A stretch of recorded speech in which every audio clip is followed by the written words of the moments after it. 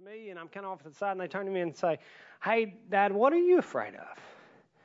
And then our oldest son, he pipes up, and he says, "Daddy's not scared of anything."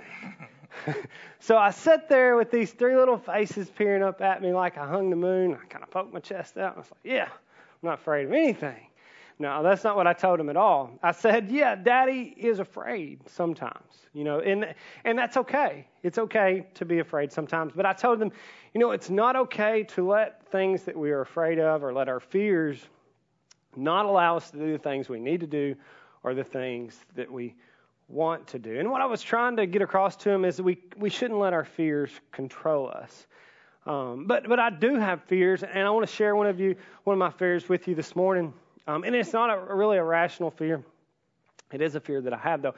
And it's a fear of water, and not like taking a shower. I can take a shower. I wondered about that. I can. Yeah, good. But when it comes to, and I can swim. I can actually swim, but I'm still afraid of water. So like when you're swimming, you're like running for your life, but no. It's everywhere. Right. It's horrible. It is. So, but it's really bad when it comes to my kids. So I'm the guy at the pool that has their kid in the floaties and the life jacket, and my wife's like, they're going to the shallow end, right? And I'm like, you can't be too careful. You never know what's going to happen. But then our kids are walking around looking like the Michelin Man that can't even move. And they're like, they must be homeschooled. We do. That's not a knock on home. We do homeschool, so I can joke about it. So they're accurate. Yeah, they are homeschooled. But, the thing is, when we let fear control us, we are no longer rational. We don't think rational anymore. We think irrational. And so when we let fear control us, we can even get to the point where we are paralyzed or crippled by that fear. And I know I'm not alone this morning. I may be alone in my fear of water, but I know that I'm not alone in, fearing in general or having a phobia, because I looked this up in case you want to know, but there are over 500 documented fears or 500 documented phobias that affect people's everyday lives. And you may be familiar with some of the more common ones like claustrophobia, the fear of confined spaces. I feel like I'm really close to Harley right now. I'm kind of feeling a little claustrophobic. I make a lot of people claustrophobic. Or maybe arachnophobia, the fear of the little 8-legged devil insects we called spiders. Or maybe you have this fear and you have this phobia and you don't even know it. It's parentheophobia. That's the fear of your mother-in-law. And it's actual phobia. And I don't have that because I have an awesome mother-in-law that's listening right now. So I don't have that fear. But most of us, we don't like to fear. We don't like to feel scared. So maybe we've spent years developing this strategy to control our fears, to suppress it, or just avoid it altogether. But here is my question for you this morning. What are you afraid of? And don't answer out loud. Just think about, what are you afraid of? Maybe for you it's the fear of loss. And because of this, you can't really enjoy the relationships that you have because you're constantly in fear of losing them. Or maybe it's a fear of failure, and you have dreams and you have aspirations, but you don't even take the first step towards them because you fear that you will not succeed. Or maybe it's this fear of rejection, and this fear of rejection limits your options because you fear losing others' approval. And you wish you didn't care, but the fact of the matter is that you do. Or maybe that's not it. Maybe for you it is this fear of the unknown. And you are overwhelmed by this thought of not knowing what's going to happen next in life or what's going to happen next in a situation. And you plan, but when things don't go as planned like they do, this fear and this anxiety, you feel like, it's just driving you crazy. And, simply put, fear is just placing our faith in the unknown. And Harley, if we're going to quit, let's quit being controlled by fear. Yeah, so this morning, if we can maybe begin that process in the IQuit series. You see, what we fear is important because it reveals to us what we value the most. But that's not always a bad thing. We're not saying that that's a bad thing. It's just revealing. It just kind of lets us know. So if we are afraid of pain, then maybe, possibly, we might value comfort. If we're afraid of the loss of income, then maybe we value security. If we're afraid of the loss of health or mobility, then perhaps we value independence. We value this life that we're living. Maybe you are afraid of public speaking, and then that might say to you that you value what other people see in you, because maybe you're afraid of being embarrassed or looking foolish. So it's just telling. It reveals something. But here's the part that really makes me feel uncomfortable about fear. It also reveals this.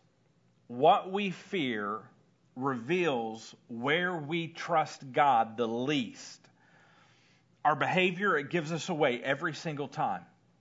Look at your fear now, maybe through a different lens, because there's something we're afraid of, and usually, as Donnie said, it's this unknown. We don't know what's going to happen.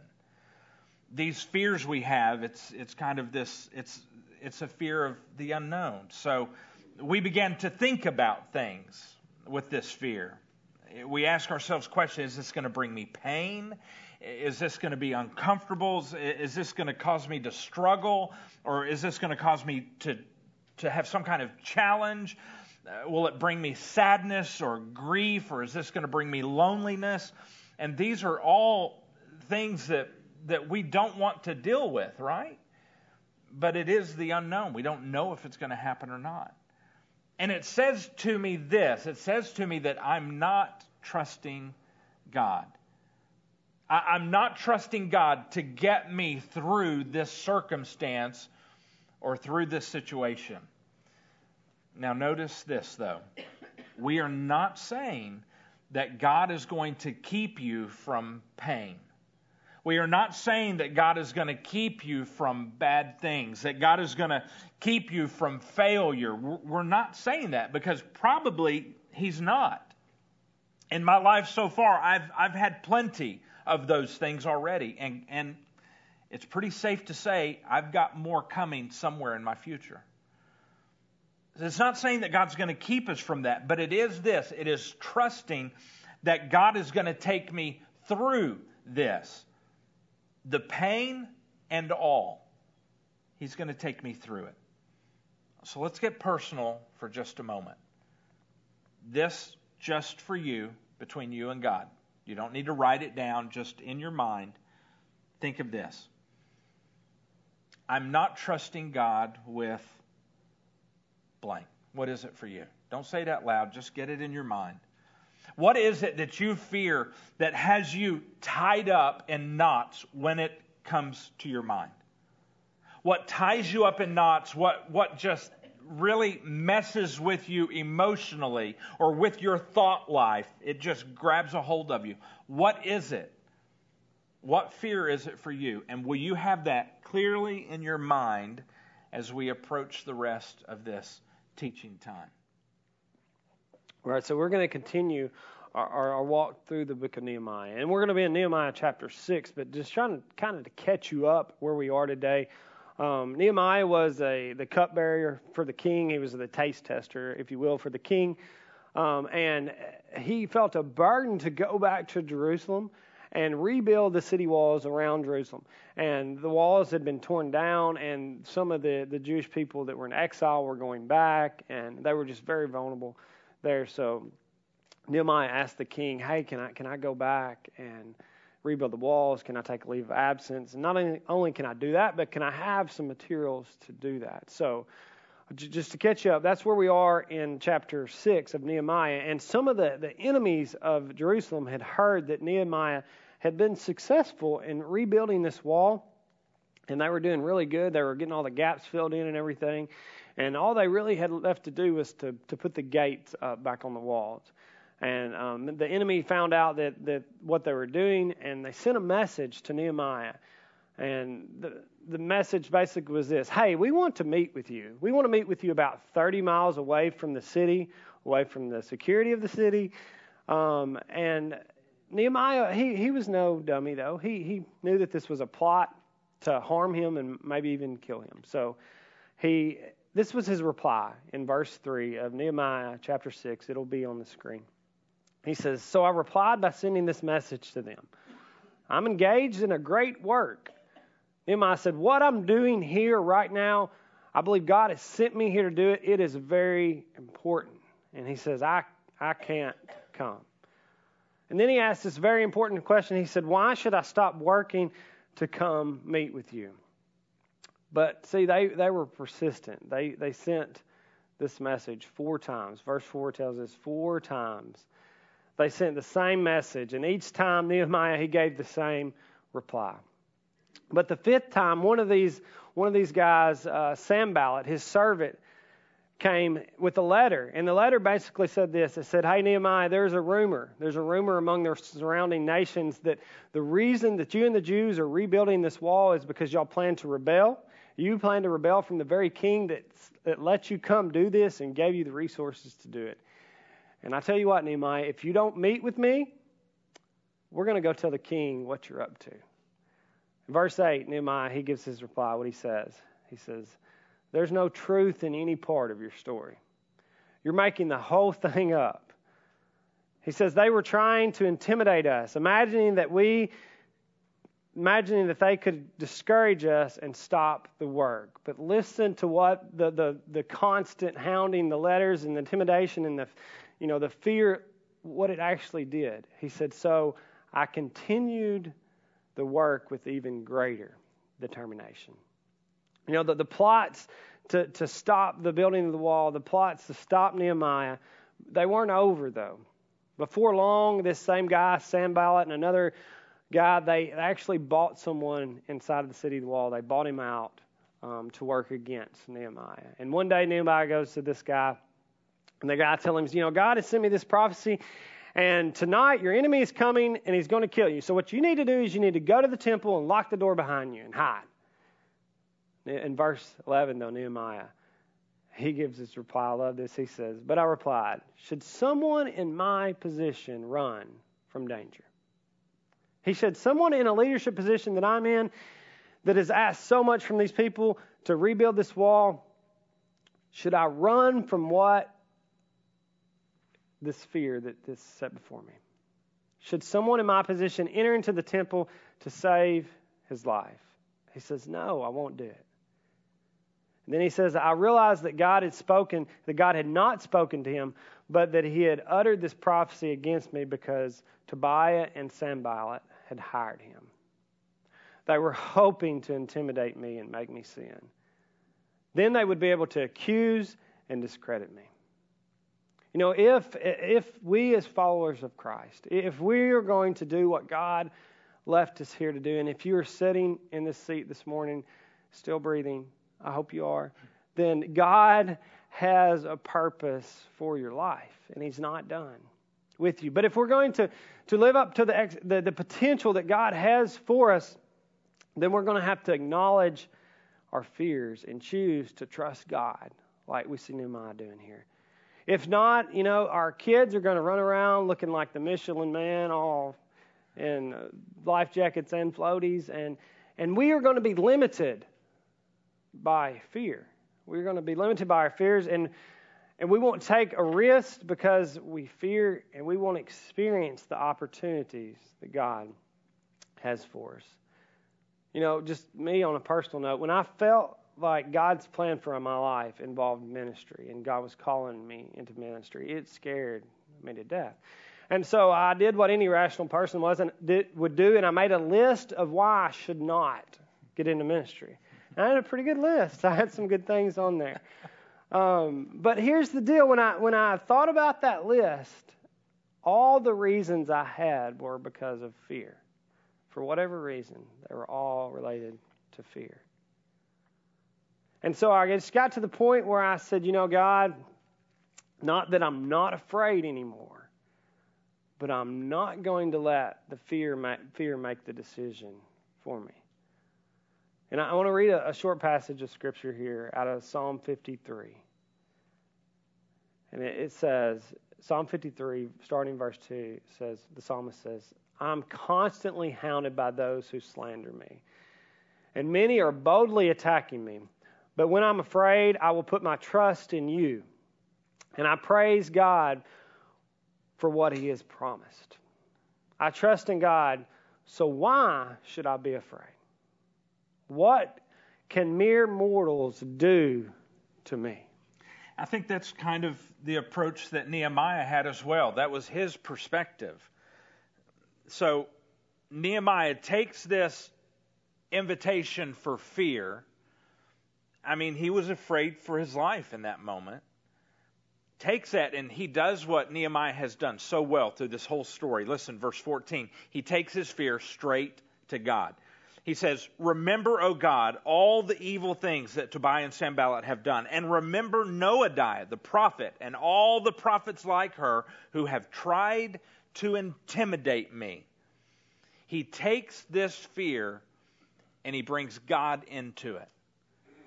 And our bottom line this morning says this: put God between you and your fear. That's exactly what Nehemiah was doing. He didn't let the fear continue to stare him directly in the face. Instead, he stepped behind God, so he was face to face with God. His fear was still there. It was on the other side. But you know, in that scenario, it's got to get through God before it can get through you. To step behind your fear. I'm similar to Donnie in height and weight and... No, I'm not. But I am like Donnie in the fear he had about being in the ministry. For me, it wasn't so much starting in the ministry, because I was a student minister for 17 years. My problem was what was coming next. Because in student ministry, after 17 years of being a student pastor, I was pretty much into a system. And it was working. And I had developed a career in ministry, which means I had developed a good pay, and I had developed benefits. You know, I had benefits, health insurance, and retirement, and things like that. And so God had kind of placed me in a very comfortable position. And, you know, that brought a lot of stability to me, and I liked that. And so I was hesitant. The next phase, that was 17 years of my career. And the next phase, he was saying, well, you know, now we're going to change game plan, and I want you to be a church planter, a missionary. Go out and start churches. Now, this brought to me a problem because I had a fear of not being able to pay my bills. And I had been in a very comfortable situation, and now God was saying, you know, we may or may not have your bills paid. And God said, I'm okay with that. I was like, well, I'm a little worried about that. I'm a lot worried about that. Well, I've been church planting now for 10 years, so something had to happen for me to get past that fear, because here I was afraid. I knew God had provided, and I was in the position I was in because God had paved a way and made a way. I just wasn't convinced that God would do that again. And to make things worse, I had developed this false belief. I believed. Now, this was not something I taught, but this was something I thought. I believed that if I just stayed where I was, that everything would be okay. Because I was comfortable where I was, that if I just stayed there, my life would be undisturbed, and life would continue to happen, and I would continue just to be comfortable. And here's what that says about me. It says that I was in a comfortable position, and I was willing to fight to stay comfortable, not change anything. I was fighting to stay comfortable. And it says my fear was a lack of security. And it gets worse. So what was my security in? It wasn't God. I was feeling secure because of money. My security was in money. Now, to get past that, I had to begin to step behind God, to place God in the middle between me and that fear. I had to place God in the middle. God don't want to be up in your money. I had to place God in the middle between me and this fear of not, with Him in the middle, with Him right there. And instead of staring face to face with this fear of not being able to pay bills or the unknown of what was going to happen, I was instead I was face to face with God. Because God had to become my security. How is He my security? Well, it's because it's God who walks with me every single day. It's God, my security, who talks with me every day. It's God who looks at me and calls me silly me. He calls me His own. Now, God is not promising me comfort. He is not promising me health. He is not promising me wealth. He is not promising me a pain-free life. That's not what God stepping into the middle is doing. But He is promising me this: His presence. My fears, they reveal what I value the most. And I had to learn in that scenario, and now in other scenarios in my life, learning to put God between me and my fear. So listen to Nehemiah. Verse 15. So on October 2nd, I love that they know this date exactly. On October 2nd, the wall was finished. And he said just 52 days after we had begun. That may not sound like a big deal. That's a huge deal. This giant wall around the entire city, gates installed with a handful of people. I've had a chain link fence I've been trying to build for like 2 years. Seriously. So you understand. Yeah. This was an amazing thing.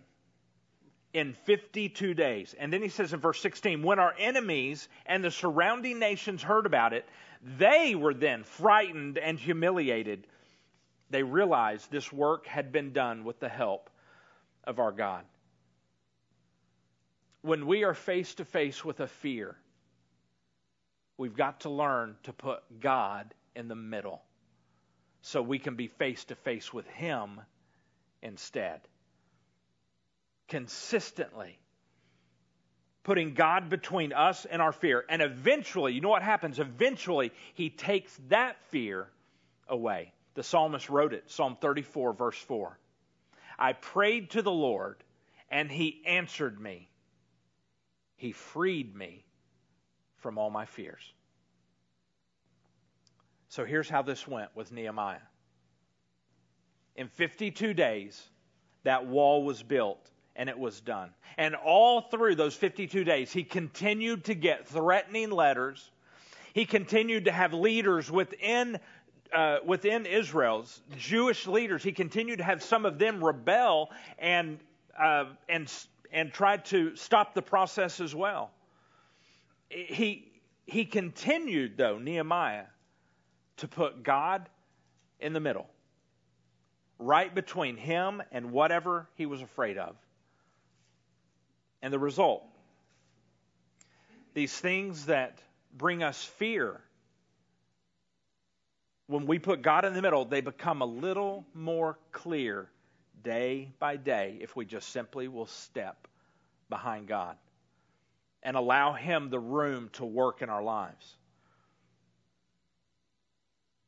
And after a while, that threat, that fear, doesn't seem so large if we will simply put God between ourselves and our fear. So this week, we have a next step for you. Just one. Here it is, the letter A. It's easy to say this. It's going to be difficult to do it. Here's what it says. When I'm afraid this week, I will stop. That's going to be a key there. To stop. Because when we're afraid, we experience it in our mind and our emotions. And it's easy to spiral out of control and to focus on that fear and to lose it. But we're saying, I'm going to stop. When I catch myself being afraid, I'm going to stop. This happens right here in our mind. I'm going to stop. And then I'm going to step behind God. And I'm going to focus on Him instead of my fear. Listen to what Isaiah says. This would be a great verse to memorize. Isaiah 26:3. This would be a good verse just to think about. Write it down on a card and have it with you. It says, you will keep, speaking to God, you will keep in perfect peace. Isn't that what's absent when we're afraid? There is no peace when we're afraid. You, God, will keep in perfect peace all who trust in you. All whose thoughts are fixed on you. And that's what Nehemiah was doing. Instead of focusing on the fear, he put God in the middle and he fixed his thoughts on God. Now, that's what we're challenging you to do this week. If you'll do it with us, circle that letter A. But there's another thing here. Because I understand this. In order to put God in the middle between you and your fear, you must be connected to God. And some of you may be saying, I am not sure that I'm connected to God. I don't know that I can have this conversation with God. I don't know that He views me as His friend. I just don't know that I'm connected. Well, I want to help you solve that today. 3 simple questions for you to help you determine if you are or if you will be connected with God. Here's the first one. Can you admit, or will you admit, that you've blown it? You've missed God's standard. See, God has this standard for us of living, and God gets to pick the standard because He's God. The Bible tells us, we have all missed His standard. Every one of us except Jesus, who is God. But the rest of us, we've missed it. Can you admit that? Do you admit that you've missed God's standard? I've missed God's standard. Even if I were to be perfect from today forward for the rest of my life, it doesn't matter because I missed His standard yesterday. Which means you miss it once, you've missed it. And I've missed it more than once, just to be honest. I've missed it a lot every day. Can you admit that to God? That you've missed His standard and you need Him. You need His help. Here's the second question. Do you believe that Jesus really did die on the cross for you? You see, when the standard was missed, God knew it. Someone had to pay the price for missing the standard in order to be connected with God, because He's so holy, He can't have anything to do with sin, which is what we call missing God's standard. So a price had to be paid, and that's why Jesus came, to die on the cross for us. And He didn't stay dead. 3 days later, He rose again, as He predicted. If He didn't raise again, then this is all for nothing. He did. Do you believe that? Can you admit that you've missed God's standard? Will you? And do you believe that Jesus really did die on the cross for you? And that 3 days later He rose again. Now here's where everything changes. Because when Jesus died on the cross, he was paying a price, and the price was his life. He was paying a price for you so that you could potentially connect with God. And if we're willing to accept that purchase, then that means we have to give him this life and say, God, it is yours. So here's the last question. Will you confess to God that he can have your life because he purchased it on the cross and proved that he was worth it when he rose 3 days later? So my simple 3 questions. Will you admit to God that you need him? You've missed his standard and you need his help. Do you believe that Jesus really died for you and 3 days later he rose again? And the last question, will you confess to him in your heart and mind right now? Will you confess to him, Jesus, you purchased my life when you died on the cross, and I give it to you. Now let me give you a picture. If you are doing that right now, if you're saying that in your heart and in your mind, he's listening. And here's a picture of what's happening. Your life and mine too, before I gave myself to Christ, I was spiritually in the hands of the evil one. And I'll be honest, he wanted to drag my soul to hell. I was spiritually in his hands and in his control. I thought I was controlling me. The real thing, I was being controlled by him. The moment that I gave him my life, that I admitted to him that I needed him, that I had fallen short of his standard, that I believed that he died on the cross and rose again 3 days later. He did that for me. He did it for you. And the moment I confessed and said, God, you can have this life, then Jesus took my life and he held me. And here's the cool thing. He will never let me go.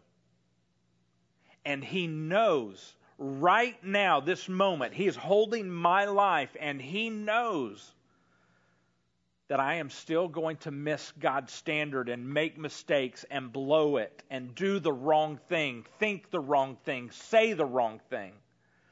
The Bible calls that all sin. He knows I'm still going to do it, but guess what?